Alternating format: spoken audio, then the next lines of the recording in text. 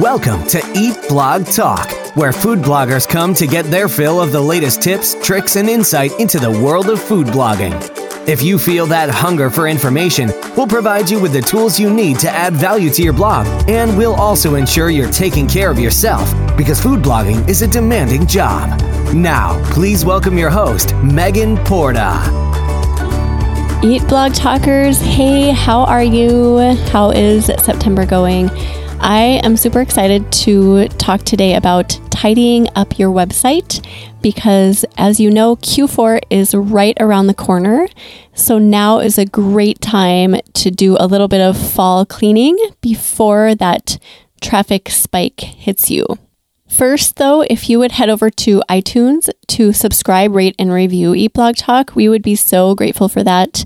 It literally takes 2 minutes to do this, and those 2 minutes of your time are so appreciated. They also add value to Eat Blog Talk, so thank you in advance. I'm really so grateful for every single person who takes the time to do this. One more thing before we dive into website tidying. If you have not yet joined the new amazing Eat Blog Talk community, go do it. You will find so much value inside, including connecting with other food bloggers in a much deeper way. We have conversations inside the community that don't take place anywhere else. They're really deep. They're really valuable. You also have access to all kinds of exclusive value, such as bonus podcast episodes and mastermind groups and challenges that keep you on track, and also a resources and service providers directory, and really so much more. This testimonial is from Alexis from fancyaproncooking.com. And here's what she says about being inside the Eat Blog Talk community. Quote, "This is the place to get what your blog needs. The Eat Blog Talk community truly is a community. You can connect with bloggers, view helpful resources, and get tips for your blog that you take immediate action on. I was blown away to see some big blog names here in the community, and that's when I knew I was in the right place." End quote. So go to eatblogtalk.com for more information and to get hooked up, and we will see you inside. Let's dive right into website tidying. I wanted to start just by asking if you have read Marie Kondo's book called The Life-Changing Magic of Tidying Up. If you haven't read it, I strongly recommend doing it. It's a really great read, and Marie talks a lot within the book about tidying your home and how that simple act in itself can seep over into your brain and to other areas of your life.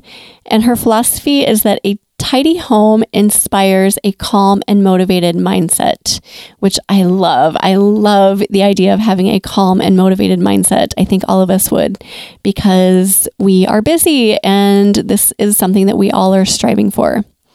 I believe the same principle applies to our work and our blogs, because if our sites are a mess, the clutter carries over into our minds, into our lives. It seeps into our lives.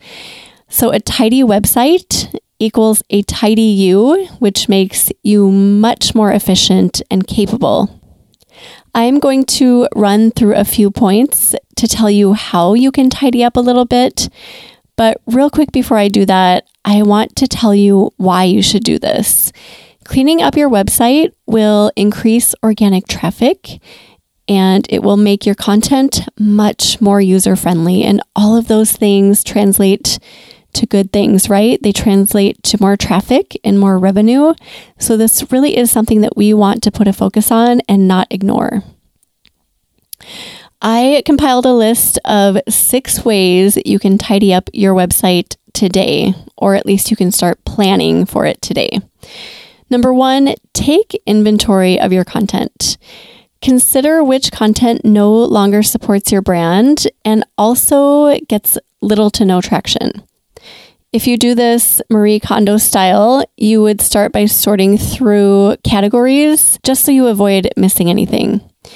So go comb through each piece of content and ask 2 questions in this order. Does this support my brand? And does my audience find value in this content? Finding the answer to the second question is twofold.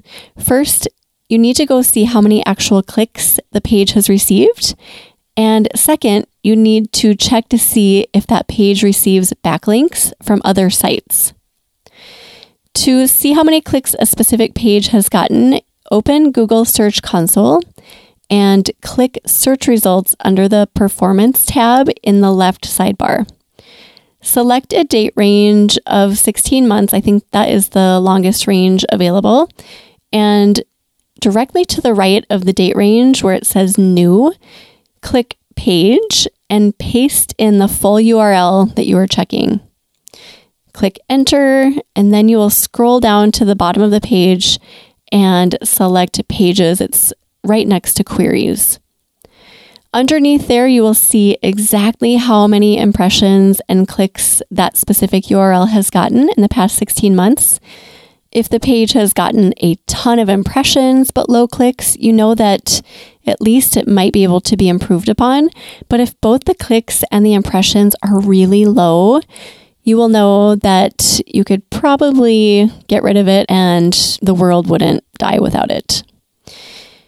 Okay, now to determine if the page has backlinks, because this is a really important part of it too.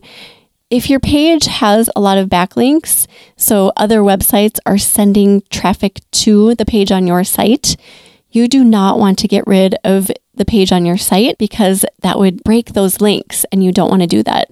So in order to find that, you can go find a free backlink checker such as the one at ahrefs.com, and I will spell that out for you. It's ahrefs.com/backlink-checker.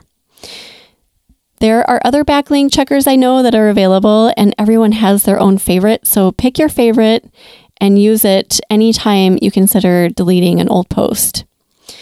Once you put your URL into the backlink checker, it will analyze all of the websites that might be linking to it, and it will tell you if that's the case.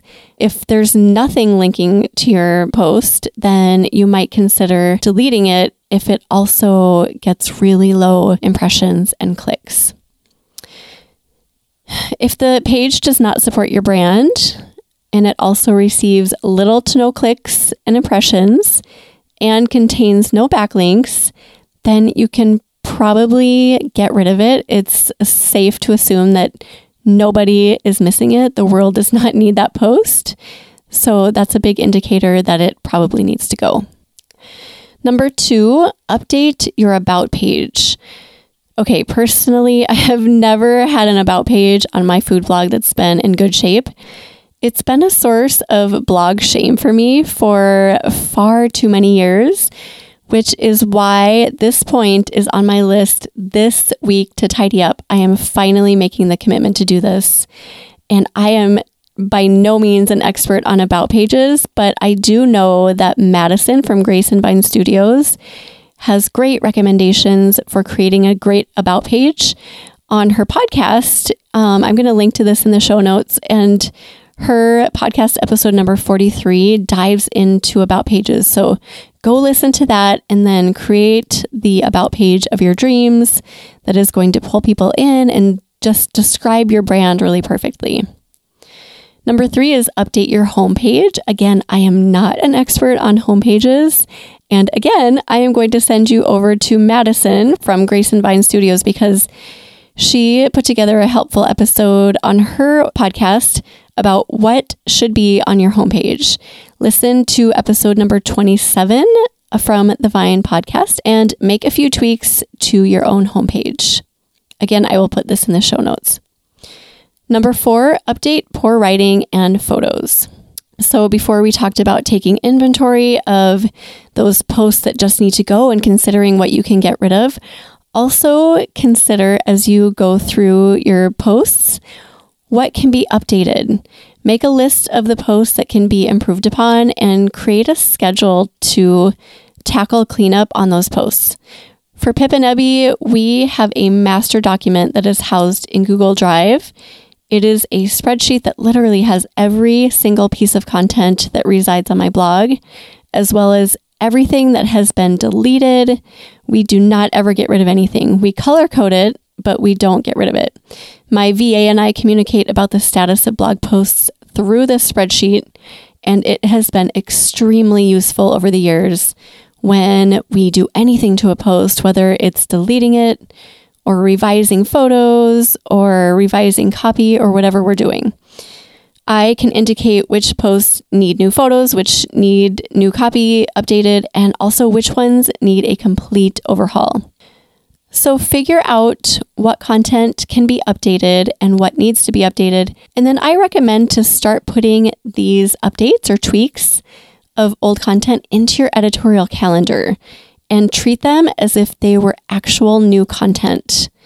An example would be to reshoot photos for one old but worthy post weekly and give 2 posts from the archives a complete overhaul every month. Take that and turn it into a consistent schedule. Put it in your calendar so you make sure you do it. Treat it as if it were brand new content and just make it happen. Number 5, optimize top content. So go over to Google Analytics, find your top 10 or 20 or 30 or more, whatever number you want to start with, posts for the past year in Google Analytics, plug them into a spreadsheet, and then start chipping away at optimizing them. And this is kind of the list that I run down every time I optimize posts. Take as many of these as you want. You can take them all. You can add to it. But here's my list. Number 1, I create new Pinterest pin or pins. Sometimes I do multiple, and I circulate them through Pinterest. 2, I ensure all images within the post contain alt text. 3, I make sure I go down to the Yoast SEO section and I tweak whatever makes Yoast happy until I see that awesome little green smiley face. 4, I break up long paragraphs. Usually like 3 sentences at most is what is usually good for SEO. Really long paragraphs are not ideal. 5, I update the recipe card if needed. So I will add notes to the recipe card. I will update the photo if needed. I will add a pin photo. I will make sure that the measurements are all written consistently and accurately, etc. Next, I add information to the copy if it adds value for my audience. So if there's a question in the comments that a lot of readers are asking, like maybe I don't have buttermilk on hand, what can I use instead? Then I will address that within the post and include a little paragraph about how you can make buttermilk at home. Next, I will check all my links to make sure that there are no broken links within the post. Also, if it applies, I will add affiliate links. So I am a part of Amazon Associates program. I'm sure a lot of you are too. And if it's a post about something that really could be supported by products, then I will add those affiliate links into the post. An example would be for my Instant Pot cake recipe. A lot of people do not have cake pans that fit inside an Instant Pot. So I provide an affiliate link for that specific cake pan that fits perfectly inside of there. And it does great. People buy it, people click over, and it's one of my top affiliate sales for Amazon Associates. After I make all of my changes, I like to go back to that spreadsheet that I was telling you about, and I track the average position found through Google Search Console. So I usually do like a 3-month average. What is that specific post averaging for position in Google? And I track it and I put a date on it so that 3 months down the road, if I'm checking again, I can compare and see if those changes actually increased ranking or decreased or made it, stay about the same. It's just good to have information. I think the more you can track, the better. So this is just one way to do that. And then also after you make changes and you want Google to re-index the post, send it through Google Search Console after all the changes have been made and the post has been resaved. And you can find that by going into Search Console at the very top, right next to where it says Google Search Console. It says inspect any URL. You paste your URL directly in there, hit enter. After that, there's a little button that comes up that says request indexing. you click that, and that's like the trigger for Google that it needs to reindex that post, that page. Number 6, plugin cleanup. Okay, this one I know nothing about. All of the stuff that I'm about to say comes from Bethany Smith, who is my partner here at Eat Blog Talk. She knows about plugins and the more technical side of blogs inside and out. I do not. So this is from her. She says to first make sure that all of your plugins and themes are updated. You should be doing this once a week. The only exception is when a new WordPress system update comes out. In this case, it's advised to wait at least a week or two to update. You can check with the company who made your theme for their recommendations for when you should be updating. Then look at the plugin list, and if you aren't using a plugin anymore, make sure you deactivate it and then delete it. And if you're feeling ambitious, you can also go through and check for any plugins that may not be updating anymore.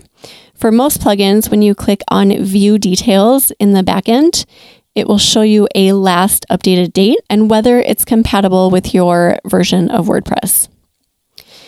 Now, don't take those updates at face value, as it's okay if everything does not fully match or if a plugin hasn't been updated for a while. Not all plugins need to be updated consistently, but if you have a plugin that hasn't been updated for over a year, you might want to dig deeper and visit their website and see if it is still supported. If it hasn't been updated for 2 years or more, it's definitely worth looking into if you actually still need that plugin, or if there are any other ones that are more current that will do the same thing. That is all for the list that I put together for tidying up your websites. I'm sure there are many more things that you could do to tidy, but this will hopefully get your wheels turning. And I hope the ideas inspire you to perform a little bit of cleanup as we move into Q4 and beyond Q4. And if you have additional ideas for what we can be doing to tidy up websites, please go to the show notes, leave them in the comments so we can all read through them. You can find the show notes at eatblogtalk.com/website tidying. And also you can find those links to Madison's amazing episodes on her podcast. So thank you so much for listening today, food bloggers. I will see you next time. We're glad you could join us on this episode of Eat Blog Talk. For more resources based on today's discussion, as well as show notes and an opportunity to be on a future episode of the show, be sure to head to eatblogtalk.com. If you feel that hunger for information, we'll be here to feed you on Eat Blog Talk.